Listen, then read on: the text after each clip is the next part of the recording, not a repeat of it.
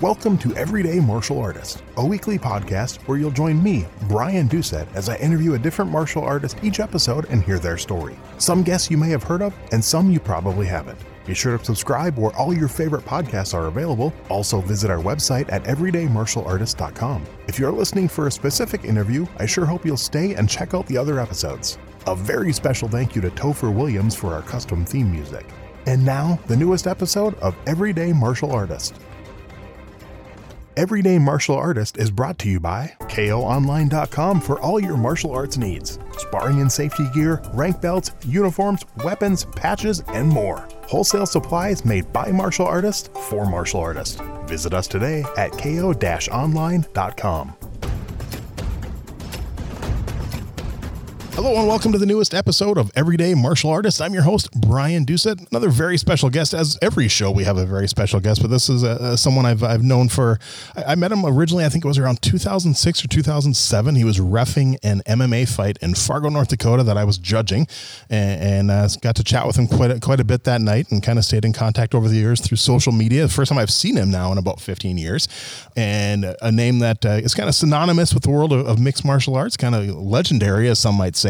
I'm very excited to talk to Mr. Fred Eddish today. How are you doing today, sir? Doing great. Thank you very much. So let's just kind of start now. A lot of people, of course, heard of you because of UFC. You were one of the pioneers in MMA back in the day. Well, let's go back even further, kind of your beginning in martial arts, maybe even before you started taking lessons. Was there something was there a movie you saw, a TV show, something? Did you have a friend doing it? Where would that initial spark come from that gave you the interest in martial arts? Well, because I'm as old as I am, I go way back, and it was back in the 60s, and martial arts were still really new, and there was a lot of mystery surrounding them and a lot of unknown. I looked at it as a way to quit getting my ass kicked.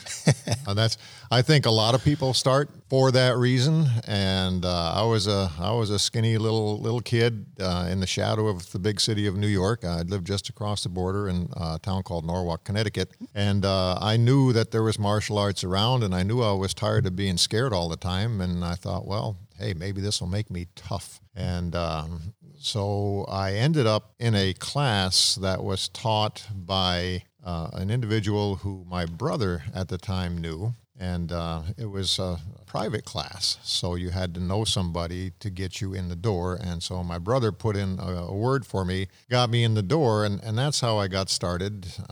Looking back, I know that the gentleman who was teaching it was not what he said he was.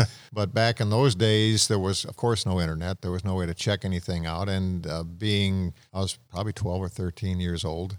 Anybody that was in their 20s, like this guy was, walked on water, didn't even get the bottoms of their feet wet. And so he said he was an 8th degree black belt, and he had rankings in Kung Fu as well. And he was looked from the outside looking in through young eyes, he looked like he was very good. And so obviously that wasn't true, and I know that now. But I will say that he taught a good class, and he set a real good foundation for me. We worked really hard.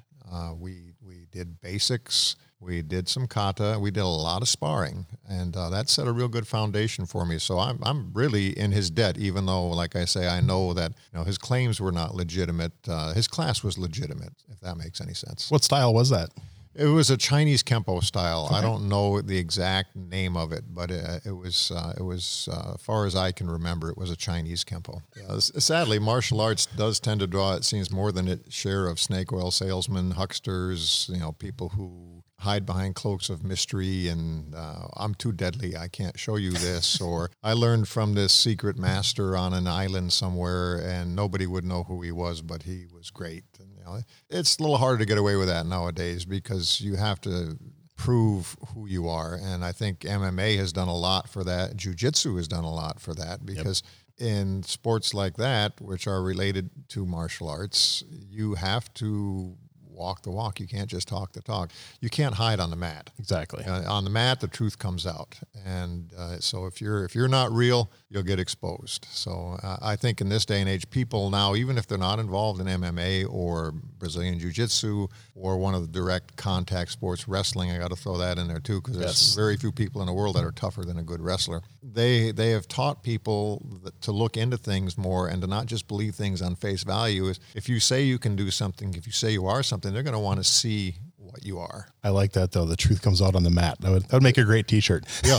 Well, let's market that. There we go. That's some good marketing. My Okinawan karate teacher used to always tell us too. He said, if you don't sweat, you don't learn. And he would also say, shut up and train, which was directed at a lot of people who were, like we were saying, that like to talk a lot, but didn't like to do a lot. Yep. And it drove him crazy when he would come to the States and see that. So, that's good advice for anybody. Shut up and train. So now that age 12, 13, how long did you stay with that first instructor before you looked for something else? Well, it was probably between a year and 2 years, and then I didn't really have a choice. I ended up, my family situation was very bad. I was living with my dad. My mom was off with what became, I guess, technically my stepfather, but I don't want to give him that kind of credit because he was a piece of human garbage. And I ended up following them first out to the middle of nowhere, Montana. And I am serious. That was probably 1970-ish, somewhere in there. And I went from, like I said, living in the suburbs in the shadow of New York City to the closest town was a little town called Lavina, Montana, Lavina. And it was in between Billings and the big city of Roundup. And Roundup had, and they were very proud of this, they had a hanging tree in town that had been used as recently as sometime in the 40s. And they were really proud of that. We lived in a 4-room shack, literally, with no electricity at the very end of a road, and to call it a road was giving it the benefit of the doubt. It was basically the last mile or so was 2 tire tracks through an alfalfa field. So, of course, no running water. Had to pump water by hand for the house. We had another well for the livestock that had a 3-horse Briggs and Stratton hooked up to it. And so it was culture shock. And, of course, out there was no martial arts. There was a lot of hay bales. And so nice. I found out really quickly that, thinking that I was a pretty tough city kid, come to find out that, man, I didn't know jack. Because these kids, I ran my mouth a little bit. I was a punk, and these kids tolerated it for just a little bit, and then they got sick of my crap. And I'll never forget it. We were out in Phi Ed class, and we were playing soccer, and it was warm out still. And this one kid took his shirt off. His name was Randy Lewis. They called him Louie, and he was skinny as a rail. And I laughed at him because he was so skinny. And this other kid that came there from Texas, he said, "Well, you better be careful. Louie's a lot tougher than he looks." And Louie proceeded to show me. He took me down and turned me inside out and upside down and every which way but loose. And I was in shock. I couldn't believe it. But as I started to live out there, I saw all the work that these guys throw in hay bales, firewood. Everything was with their hands. And the hardest work I did in the city was pushing a lawnmower. And I thought that was really tough. And I didn't want to do that. Or shoveling the sidewalk the few times that it snowed. So I found out in a heartbeat that I was not tough, and I'd probably better keep my mouth shut. Probably a good thing to learn. Yeah. So then how long of a break before you got to start training in martial arts again? Let's see. I ended up going back to Connecticut, trained more, and then ended up like an idiot back with I don't know how much you want to talk about, but there was a lot of backstory in between all these moves around, and a lot of trauma, a lot of family issues. But I ended up back with my dad, and then back with my mother and her husband up here in Minnesota, out in Clearwater County. And then I finished high school there, ended up in a foster family. I don't even want to call them a foster family. They were so much more than that. They didn't have to take me in. It wasn't anything official. They just took me in and took care of me. And fed me and clothed me. And I worked. It was a dairy farm, and I shoveled. I was on both ends of the cow. I carried silage and hay to go in the front end, and when they recycled it out the back end, I shoveled that and put that out in the manure spreader. So I was well-rounded around the cow. And so that's how I graduated high school, because without them, I don't think I would. I had no place to stay. Stepfather had burned the house down. Wow. He left town because he was wanted in a lot of places, and whenever he got in trouble, he had to pack up everything and leave. That's why we left Montana. He got crossways with the law, and of course, no internet. It took him a little while to figure out who he was, and in the interim, we took everything we had, threw it in the back of a Chevy station wagon, and away we went in the middle of the night. Jeez. They dropped me off in the airport at Pocatello, Idaho, and said, "Go home to your father." Wow. So that's crazy. It's been a wild ride. But anyway, graduated high school, joined the Marine Corps when I was 17, and the Marine Corps was great, but I squandered a beautiful opportunity because I spent a year over in Okinawa, but I didn't train. The Marine Corps had this strange idea that because I was under contract to them, that I needed to do exactly what they said, and they didn't care much what I wanted to do. And I was in the infantry, but for some reason, I scored really high on all my tests, my intelligence tests and my aptitude tests, and they saw that and they went, "Oh, this guy can put 2 and 2 together, and every once in a while he can come up with 4. So let's not only put him in the infantry, let's put him in the office too, and help him, have him help us here." So I was real busy, and in 4 months I was on board ship. We were down the Philippines and all around in the Western Pacific, and so I missed an opportunity to train with some really, really special people over there. But when I came back, it was 1977, got out of the Marine Corps, went back home to Minnesota, and then I started training in 1979 again there with a guy who had connections to Okinawa. Okay. And then from there, I developed my own connections to Okinawa and was very fortunate to have a very strong connection with a magnificent Okinawan karate instructor from there. And which style of that from Okinawa? One of the Shorin-ryu styles. It's Okay. It's called Matsumura Kempo. My teacher developed that style from his teachings from other very very prominent teachers over there. But he ended up starting his own system because sadly, even over there was a lot of politics involved, and there was a lot of bickering. And some people, when his main teacher died, there was people saying, "Oh, I'm the number one guy." Another guy saying, "No, I'm the number one guy." And he just finally got so tired of it, he just broke away. He made his own system, and he figured that way nobody could get in his way and tell him that he was wrong about this, that, or the other thing. He just did his own thing. And it's a beautiful style. I still practice every day, literally to this day. Yeah, it's politics ruins martial arts so often. That's any friend I talk to, any style, you hear a similar story. As far as a large scale, like a Ed Parker Kempo type thing,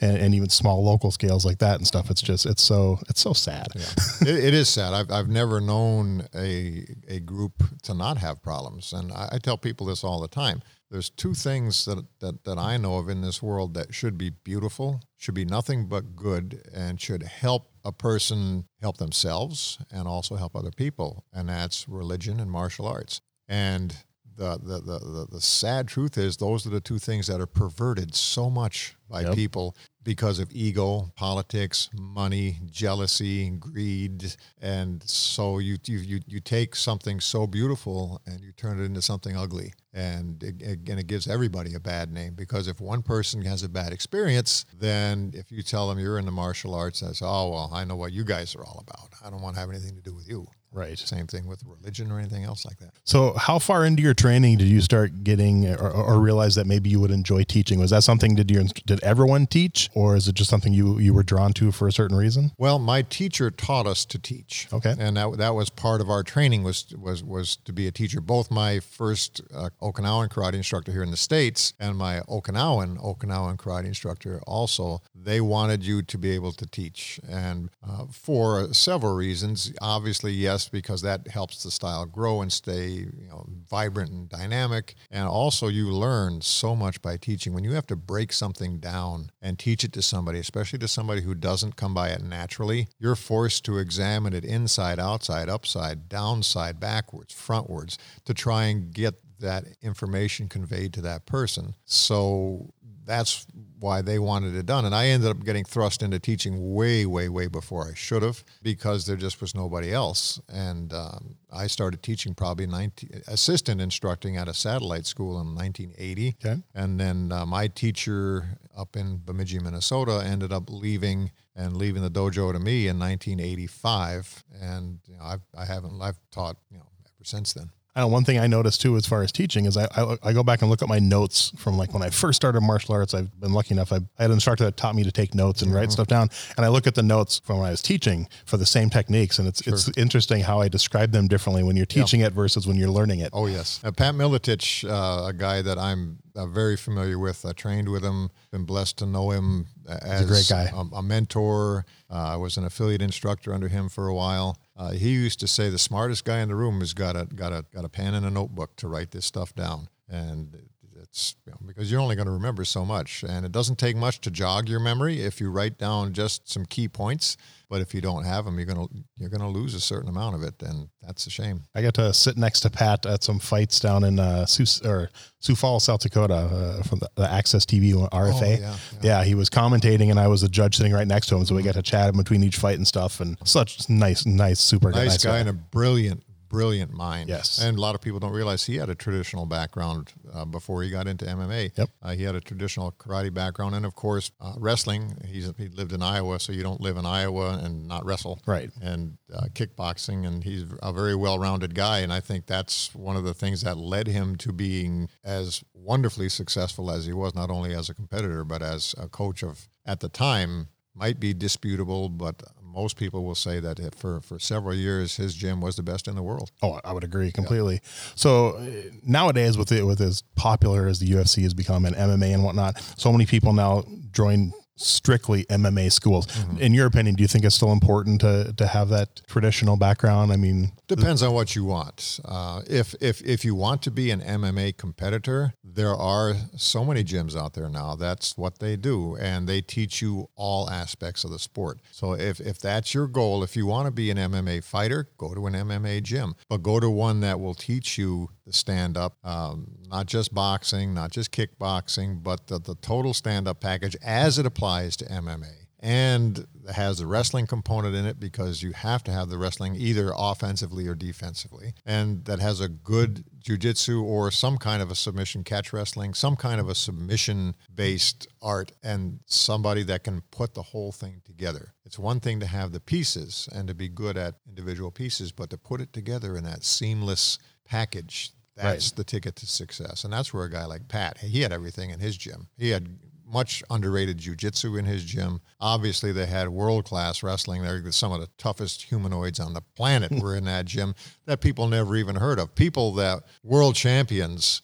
looked at when it came time to roller spar and shook their heads and walked to the other side of the gym, hoping that somebody else would go with these guys because they were just animals. And then, of course, the kickboxing, the hands, everything. But if that's your goal, go to an MMA gym and go to a good one. Shop around, because they're not all good. They're not all what they say they are. That's with any martial arts school. Yes, they're not all good, unfortunately. Exactly. But back up a little bit. You said you inherited your school in 1985. Jump ahead a few years from that. How did the whole UFC thing come about? Was that something that you looked for? Were you contacted? No, that was also kind of just dropped in my lap. I remember one day one of my karate students came in and he had a copy of Black Belt magazine in his hand, and he's all excited. He was a very excitable guy, and he's wide-eyed and he's, look at this, oh my God, you got to see this, there's this thing, this ultimate fighting thing, and it's full contact, and there's hardly any rules, and it's perfect for you, and this, you need to write a letter to these people, and you need, because look at that, the ad says they're looking for competitors, and I'd learned to take this guy with a little bit of a grain of salt, because like I said, he was a pretty excitable guy, but I read it, and I went, oh my God, and my eyebrows went up, and I looked at the winner, and I said, hey, he's about my size, so, obviously, you can be successful without being 250 pounds, and well, yeah, and I read the article, and I said, well, okay, I'll write a letter. So I wrote a letter to Art Davie on my manual typewriter in 1990. See, that was in 94, and so it was in March 94 was UFC 2, and it was just like a month or two before that I wrote him a letter.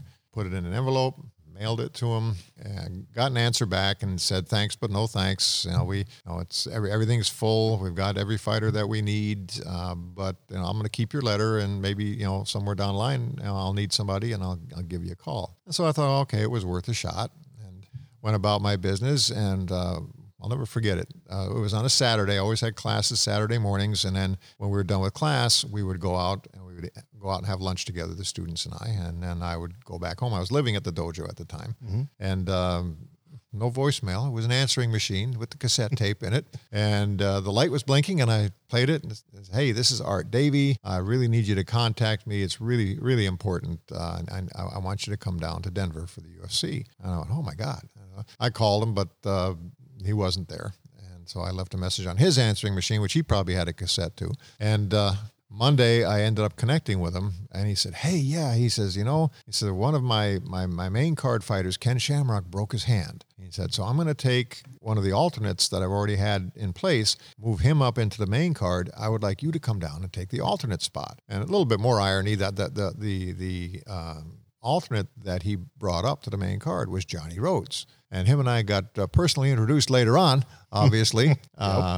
So I said, sure, yeah, I'd love to. And we're talking, and I said, well, will I get to fight the other alternate? Because I knew in UFC 1 from what I'd read that the two alternates fought in like a preliminary bout. He said, no. He says, we're not going to do that because this is a 16-man tournament. The last one was an 8-man tournament. There's not going to be any time for that. I was a little disappointed, and I said, well, I said, under what circumstances will I get to fight? He says, the only way you're going to fight is if somebody doesn't show up before the fight, or between now and fight night, somebody gets injured or sick and can't fight. Other than that, he said, we won't need you. He said, but hey, you're going to get a free ticket to Denver. We'll put you up at a nice hotel. We'll give you $50 a day to eat on. And I thought, yeah. Why not? Sounds good to me. Yeah. So I did. And it was close enough to the fight. It was less than 2 weeks out. I think it was, I talked to him on a Monday. It wasn't, the UFC's back in those days were on Fridays, and it wasn't that same Friday, but it was the next Friday. So it was like, 13 days out. So he FedExed me the tickets, and I went out there. That's how I got there. And then you actually ended up getting to fight. And that's a whole other twist of fate. We got there earlier in the week, Monday or Tuesday, and the fighters were trickling in, and I saw most of them. I saw Royce Gracie in the Gracie train, which was, you would hear a rustle of nylon. And there were where you saw one Gracie, most of the time you saw about a dozen of them. And they all, they'd come rustling down there, and a formidable looking group. They didn't smile a lot. They were real serious before the fight. And come Thursday night, they had a press party. What I was told at that point, Art Davie came up to me and he says, hey, he said, again, irony here, the last fighter just showed up, Johnny Rhodes. And so the card is full. Everybody's healthy. Everybody's good to go. Fight's good to go tomorrow night. We're not going to use you. Thanks a lot. Appreciate it. Love the way you handle yourself. You're a nice guy. I'm going to bring you back for another one. Okay. And fight night came around, and originally the event was supposed to be at the McNichols Arena, but that got pulled because of political pressure, and we ended up at the Mammoth Event Center. That's right. On Skid Row. And I'm serious, it was on Skid Row. There's no exaggeration. There was drunks, addicts, passed out on the sidewalk that we literally were stepping over. And the Mammoth Event Center didn't have enough dressing rooms or warm-up areas at all to handle what we had. So they rented a hotel across the road, which was, man, they ought to make a movie that's probably not still standing, but if it was, they should make a movie just about that hotel. No doors on some of the rooms, people making drug deals in the rooms as we're going by there, and it was incredible. So, and some of the fighters were over there before the fight, and some of them were at some little corner of the Mammoth Event Center, and Art was probably growing gray hair as we were working the event. And he comes up to me and he says, hey, you know the fighters, you have an idea where they're at. He said, I got to keep this thing moving because it's going to be on pay-per-view. I've got a schedule. He says, I want you to go, and when I tell you who I need to bring up here, I want you to go get them, bring them up here to the staging area, and then go back and get the next one. I said, sure, I'm there anyway, might as well. So I went out, started getting fighters, bringing them up. And I had just brought up Minoki Ichihara, the guy who Royce Gracie fought in his first UFC 2 bout. And I turned around and was going back, and I was going downstairs, and Rorion Gracie was coming upstairs. Grabs me by the arm, and he goes, are you ready to fight? And I gave him a really stupid look, I'm sure, and went like, huh? You mean now? And he says, yes. Hammaker hurt his hand, and he cannot fight. I need you to fight. And I went, okay. And so then I had to go and find my guys. I had 2 guys there with me. Get them, get my gear, my gi basically, my gi, my mouth guard, my cup, and find a place to warm up. And remember I told you about the guy that got all excitable when he showed? Well, he was one of the guys I brought with me, and he was going into orbit. He was just spinning into orbit. And the other guy was the actual opposite. Still a wonderful friend of mine today. I just saw him on this trip. And he grabs the guy and pulls him out away from me so I could try and get a little time to get focused on what was going on. Well, despite his best efforts, it didn't work, obviously, because the main thing that happened to me was I was just freaked out. I remember walking towards the cage through all the artificial smoke, and the guy's walking behind me with the camera pointed up at my face. And I walked into the cage, and I heard the clink, and I looked across, and there was this big, angry-looking dude across the way. And next thing I know, let's get it on, Big John. And the first punch that hit me, first real solid punch that hit me right above my eye, and it blinded me. My eye went completely white. It was like looking through a glass of milk. I couldn't see anything. Wow. And so part of what was going on that I took so much heat for, when I was down on the ground and I was posted up on one elbow and had one hand up, I was trying to keep him off of me, thinking that I could clear my eye. And I remember starting to wipe at my eye, thinking it was blood. And then the things that you remember are really weird. And I remember thinking, well, you idiot, blood isn't white. It's not blood. So then I thought, well, I must have detached my retina. And I thought, well, all right, let's see if we can get this thing turned around. But obviously, no, I was just too out of it psychologically. Right. So, I mean, yeah, you had less than an hour before your fight. You didn't think you were fighting about probably. 15 minutes. Yeah, 15 minutes, something like that. That's insane. Yeah. So then after that happened, obviously you went back and continued teaching MMA. How long before you decided to embrace that and start cross training? I know, and I mean, now you fully teach, you do a lot of the cross training yourself, and you've fought MMA again since then, which we'll talk about in a bit. Okay. Right away. Okay. Actually, I've never been accused of being the smartest guy in town, and the Mensa Society recruiters are not beating down my door, but I like to try and learn from my mistakes. And so immediately I knew that there was more that I had to do. Like I said, the main breakdown was between my ears and above my eyebrows. I was freaked out. I let the situation get the better of me. But if you're a good martial artist, you shouldn't let that happen. And so I knew I had to work on that. And yeah, looking at what was going on the ground and everything, I was not unfamiliar with joint locks. We do a lot of that in Okinawan karate. A lot of people don't realize that. We do a lot of elbow locks, wrist locks, chokes, throws, but we don't do them so much on the mat. We do them more from a standing position. Right. And our idea was always we wanted to stay on our feet because we weren't designed for a sport. We were designed more for defending ourselves. And in defending ourselves, we didn't want to be on the ground. But the reality is,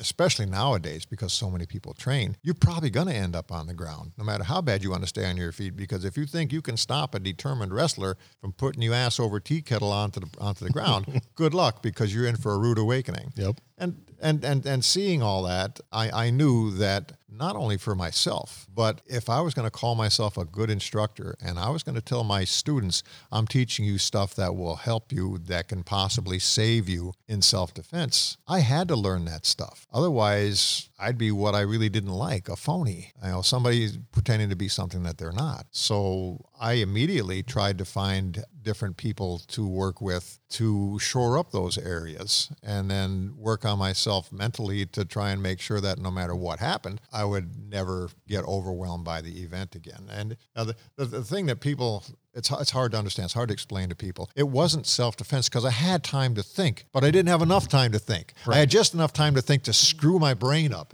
But it wasn't like if you get attacked on the street where, boom, you just react without thinking. Okay, that's one thing. But another thing, when you're in front of hundreds or thousands of people, however many were in there that night, and you've got the smoke and you've got the whole thing that's so foreign to you. I've always, my whole adult life, been an introvert. Mm-hmm. I'm a recluse, more like, kind of like a hermit. I'd be a happy hermit. So being out there like that and putting myself out there was a very foreign thing to me. And so the combination of all of the things that happened psychologically and physically, because if I'd have been really good on the ground, I could have maybe taken Johnny Rhodes down and neutralized him for a little bit to get my bearings back. But back in those days, there weren't a whole lot of people that could do that. There was Hoist Gracie and there was a few others, but most of them, no. And the Gracies knew that going in. Going in. I mean, I'm glad they did this, and because obviously what it's led to. But I mean, the whole thing was done to promote the Gracies and promote Gracie Jiu-Jitsu for the most part. But it also changed martial arts completely. It did, and they were right to promote themselves. Exactly. They had and still have something that's excellent. It's good, improved. They can back it up. Yeah, they can back it up. They're not just talking the talk; they're walking the walk, and they did it back, in this country in the very beginning. Yep. And they always have my respect and my gratitude, because they opened my eyes and a lot of other people's eyes. And I've talked to Royce a few times since then, and he's a real nice guy. A lot of people think that he's kind of aloof or cold. He's not. If you approach him the right way, he's the nicest guy you'll ever meet, and a great instructor. I've seen him teach, and the whole family has done a world of good for all of us. So how old were you when your first MMA fight then? 38. Okay. And how old were you in your second MMA fight? 53. So what led to that? What part of you decided, I'm going to do my comeback. I need to redeem myself, or I've learned a lot more since then. What kind of led to that thinking? Well, I was unsettled the whole time. Mm-hmm. I couldn't put it to rest. I couldn't get it out of my head. I mean, I didn't wake up in the middle of the night thinking about it, and I didn't spend my days obsessing over it. But I was very disappointed, obviously, and the abuse that I took on the new thing called the internet was unbelievable and extraordinarily hurtful to me. And it really complicated a lot of other really traumatic events in my life. Mm-hmm. So, I at some point just decided that, man, I just can't get this out of my blood. What am I going to do? And I figured the only thing I could do would be go back and try it again. And I train every day. And 53 is really old to be doing that, but I didn't have a lot of fight miles on me. I hadn't taken a whole lot of pounding. I was in really good shape, and when I decided to do this, I got in even better shape. I had some. There's a lot of really good wrestling in Missouri, mm-hmm. and I had some really good wrestlers that trained with me, and I had them put me through the grinder. I sparred hard, I rolled hard, and conditioning is something that I take a lot of pride in. And so I got myself in really good condition. You actually got to prepare for this one. I got to prepare for this one, yeah. And Pat Miletich gets a lot of credit because, even though I wasn't training with him at the time, he wasn't in my corner, my training techniques were a lot founded on what I learned from Pat. So I was in good shape and I was ready to go. And I thought, well, the way to get this thing out of your blood is to go back and do it again. And people would say, well, what if you lose again? And I looked at him, I said, you know what? I'd rather go to my grave 0-2 than 0-1. And people didn't understand it. I said, if I'm 0-1, that means I never went back. I took a beating and I was scared to go back and try it again. And I was hiding. And I don't hide from anything. I make a lot of mistakes in life, and I try to own up to them and take responsibility as a man for things that go right or go wrong. And so being 0-2 would have been better than being 0-1 in my mind. And I probably wouldn't have stopped at 0-2. I probably would have went back and tried again as long as they'd let me fight.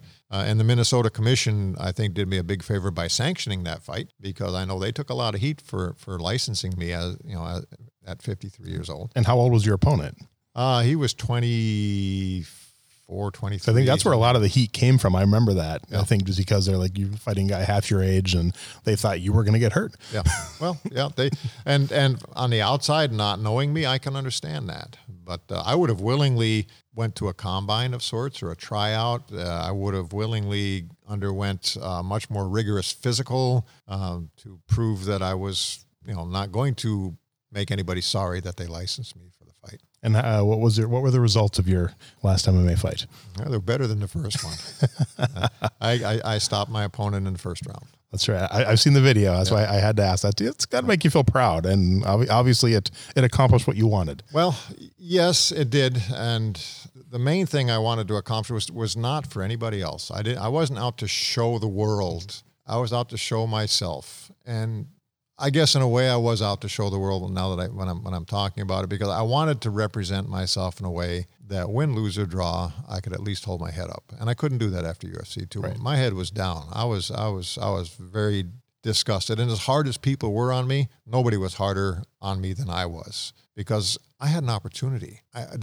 Back in the very beginning of something that grew to be so huge, I had an opportunity and I squandered that opportunity. And that part does still haunt me, that I had the opportunity to really make a mark and really be something special for this thing that grew up to be this magnificent sport that we have now. But that second fight was for me to be able to hold my head up and to not be dwelling on how badly I did the first time. It's great. That's a great attitude to have, though, too. So, I mean, that's, I know I was very proud when I saw that. I'm like, that's awesome. Because you looked good. I had a lot of support. And, people who I knew, people who I've never met, I had a lot of people really pulling for me. And that meant a lot to me, too, especially considering the way things were not too long before that, because the heat that I took lasted hard for about 12 years. And then it really turned really quickly. And I'm not in this world to get the approval of other people. Right. I don't live for other people. But if I'm honest, I have to say that it sure feels a lot better when people aren't kicking you when you're down, and they're supporting you and helping you up. And I got a lot of that. And I still, to this day, most MMA people, they don't know who I am. They don't care. It was one fight back in the last millennium, and nobody's thinking about that. But the hardcore fans still remember, and they treat me very kindly now. That's good. So just a few more questions to wrap it up. I know we've gone a little longer than we talked about, but first question is, with a traditional background and as an instructor, if someone were to approach you, what type of advice do you give to a parent seeking martial arts for their kids? Any kind of tips or information you give them on what to look for in an instructor in a school? Well, first thing I ask them is, what are they looking for? What's their goal? What do they want little Johnny or little Susie to do? What do they want them to gain out of this? And then I gauge whatever my response is on that. If they want their son or daughter to be a competitor, then I steer them somewhere else, because I'm not going to make an MMA competitor out of a 10-year-old. Right. I could set a foundation for them, but if they want them to compete in like karate tournaments, taekwondo tournaments, judo tournaments, things like that, then I'm not the guy, and I'll refer them to somebody who does. And right now I don't have an actual kids program, so I'll refer them to somebody who does, somebody who I think would really serve them well. Okay. The one exception to that is I've got this kid right now. I've only literally have 3 students in Kansas City. I've only got 3 students. One of them is a 15-year-old, and I met him probably 10 years ago. Oh, maybe not 10, maybe about 8 years ago. He was young and very small, and he's this little ginger. He's this little red-haired kid, skinny, and I was renting space inside of a Jeet Kune Do Filipino martial arts combination school, and he was training with them. And one day about 3 years ago, his dad, who is extremely supportive, always brought him to class, always stayed there, watched, supported him, just a wonderful parent. He comes up to me and he says, I want Ethan to come into your Saturday morning sparring class. We used to do Saturday morning MMA sparring, hard, takedowns, the whole 9 yards. My eyebrows went up and I went, oh. I said, you sure? I said, I promise you that we're not going to injure him, but I'm not going to baby him either. And he goes, well, exactly. He says, I don't want him babied. He says he needs to grow, to learn how it really feels to go hard, and he needs to come out of his shell a little bit. And so in the beginning, we took it real easy on him, and we had to. But what a kid! My God, he kept coming back, and he's a sponge. You teach him something, and he learns it so quickly. He learned the ground. I brought in a black belt Brazilian Jiu-Jitsu instructor, Travis Connolly, to do at least once a month, just specifically BJJ. Okay. And he took to that. Ethan took to that. And we taught him basic wrestling, and he really took to that. And he started to crack harder and harder when we were hitting. And now he's 15 years old now. I put some clips up on my Facebook of him hitting the Thai pads. And he's incredible. I am real glad I'm holding pads and he's not hitting me. And in the beginning, I would have let him hit me as hard as he wanted. It didn't matter. But man, he's really good. So he started as a kid with me, and as he got bigger and better, then I and the guys, I had more than just 3 at the time. I'm down to 3 now. But everybody who worked with him, we would kind of raise our level just a little bit above his, so that he would really get, and we really pushed him, really pushed him, so that he could realize what he was capable of, and that what he was capable of was so much more than what he thought he was capable of. Because he'd be tired and he'd get hurt, not injured. Big difference between getting injured and getting hurt. Yep. And he would just grit his teeth. And I tell people, I said, pin your ears back, bite down on your mouth guard and go, figure it out. And martial arts is beautiful. It'll teach you everything you need to know about life, how to solve problems, how to overcome adversity, how to push through pain, how to do things you don't want to do, how to take a problem and turn it into an advantage. Sometimes you have to go straight in. Sometimes you have to go in at an angle. Sometimes you have to withdraw, retreat a little bit, and then counter. And that's life. That's dealing with people. That's martial arts teaches you all of that. Any true martial art should go outside of the gym or outside of the dojo with you and become part of you and improve your life in every aspect. How you deal with people, how you do in school, how you do at work, everything should get better. And this kid is a shining example of that because he does great in school. He's a respectful, nice young man, and he works and I've had karate students like that too. I've had several karate students over the decades that I've got one now in Bemidji. He's an adult now. He's a 2-tour Army vet. Did a tour in Afghanistan, a tour in Iraq.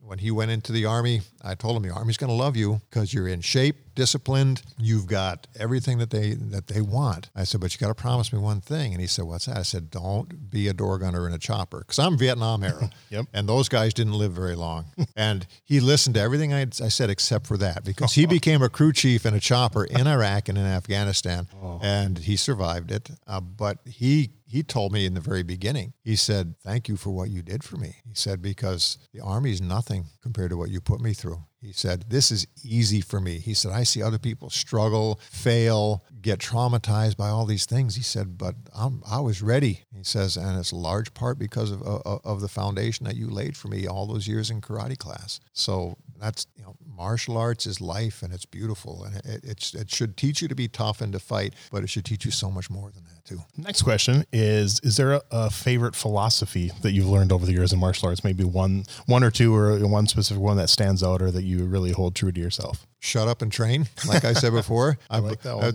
one. The name of my LLC is Damai Bushi Martial Arts, and Damai Bushi means quiet warrior or quiet knight. Okay. And my Okinawan teacher, 1 year, I was with him every year for many, many years. He would come to the States. I would go to Okinawa. And 1 year I had to leave him early because I had just gotten a new job and I had to go to work before I rejoined him again. And as I was driving out, my friend said that he looked at him and he says, I think Fred is Damai Bushi. And asked him, and later on his son, what exactly does that mean? I know it means quiet one who doesn't talk too much. And they said, it means somebody who doesn't bullshit. So, and that's their words. Mm-hmm. Yeah? Somebody no bullshit, who doesn't talk but just does. Somebody who maybe might know 10 things but only shows 1 or 2. Doesn't show off, doesn't brag, doesn't have an ego. That is something that I try and live by. One of the things in my logo for that company means outside soft, inside hard. Okay. And what that means, like with most things Okinawan, it's very deep and has a lot of meanings, and it's really nothing that you can literally translate. But the way it was explained to me was very similar. Somebody who on the outside is kind, accepts people for who they are, and if somebody is doing their best, even if it's not very good, they're okay with it as long as a person is trying and they're very kind about it. But inside, they never accept that from themselves. They drive themselves. They push themselves. It's never good enough. They're always trying to improve. And to me, that's very important. And that's what I tried to do my whole adult life. That's what I tried to do after the UFC. That's what I try and do today, not just in the dojo or the gym, but in my life, so that I can be not only a better martial artist, but a better man and a better person, a better human being. Do you have a favorite martial arts book, either that you like reading continually or that you recommend to others? Well, I read a lot of the books written by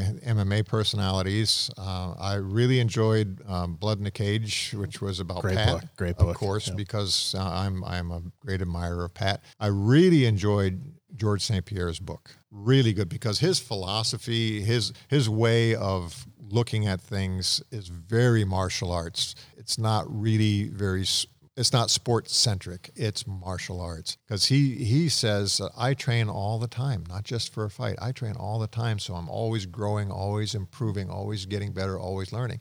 Well, that's just like what I just talked about. And he, for all that he accomplished, and very much on almost everybody's extremely short list for the pound for pound best that's ever been, it doesn't seem like he has an ego. And I really admired that. Another book that I enjoyed was Living the Marshall Way by Forrest,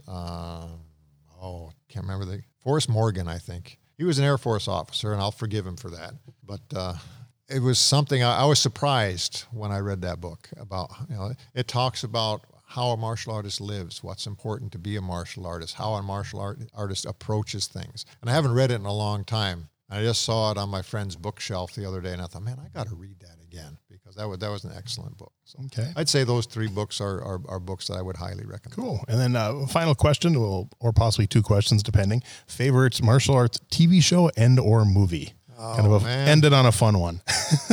Sorry, maybe a guilty pleasure. Oh, God. Favorite martial arts TV show or movie? All right, I'm going to admit that I watched Cobra Kai. Oh, I love it. It's a great show. I binge watched both seasons. I had to stay home from work a little bit because I injured myself, and I put myself on the shelf because it was a head and neck injury, and so I didn't let myself go to teach class. My wife was out of town, and I thought, all right, I'll watch it. And as I expected, the karate sucked. It was terrible. Yeah. And my pet peeve is there are so many good martial artists and stunt people out there. Why can't you get somebody to do something better?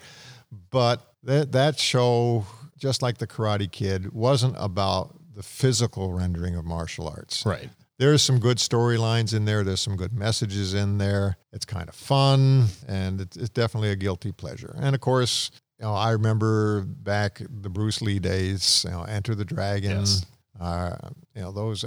And another guilty pleasure, in the beginning, I liked Steven Seagal. I liked like Above the Law. That was the first Hard to thing that I Kill. saw. Yep. Those movies I enjoyed. Then after that, I was like, no, it's not what I remember. Right. But, So now one quick thing on Cobra Kai. Did you rewatch the movies close to watching the series, or the original 3 Karate Kid movies, or did you just... No, I haven't watched those in decades, probably. You should rewatch them and then watch it again, because there's a lot more you'll catch. Yeah, I'm sure of that. I watched like 2 episodes and I'm like, wait a second, I need to rewatch the movie. And I went and rewatched it, and I caught so much more after doing that. So it's like you said, it's fun. It's all about fun. So Yeah, it's a guilty pleasure. It's fun, and you don't have high expectations going in as far as physically what they're going to do. Right.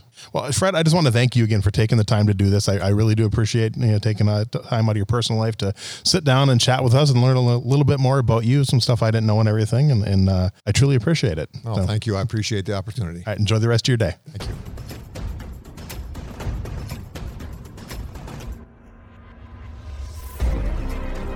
Thanks for listening to Everyday Martial Artist. We hope you will join us every week for a brand new episode with a different martial artist telling their story. If you enjoy the show, be sure to leave us a review. Also, be sure to check out our website at everydaymartialartist.com. There you can find all of our episodes and contact us to suggest guests and ask questions. Again, thanks for listening to Everyday Martial Artist, and we'll see you next week.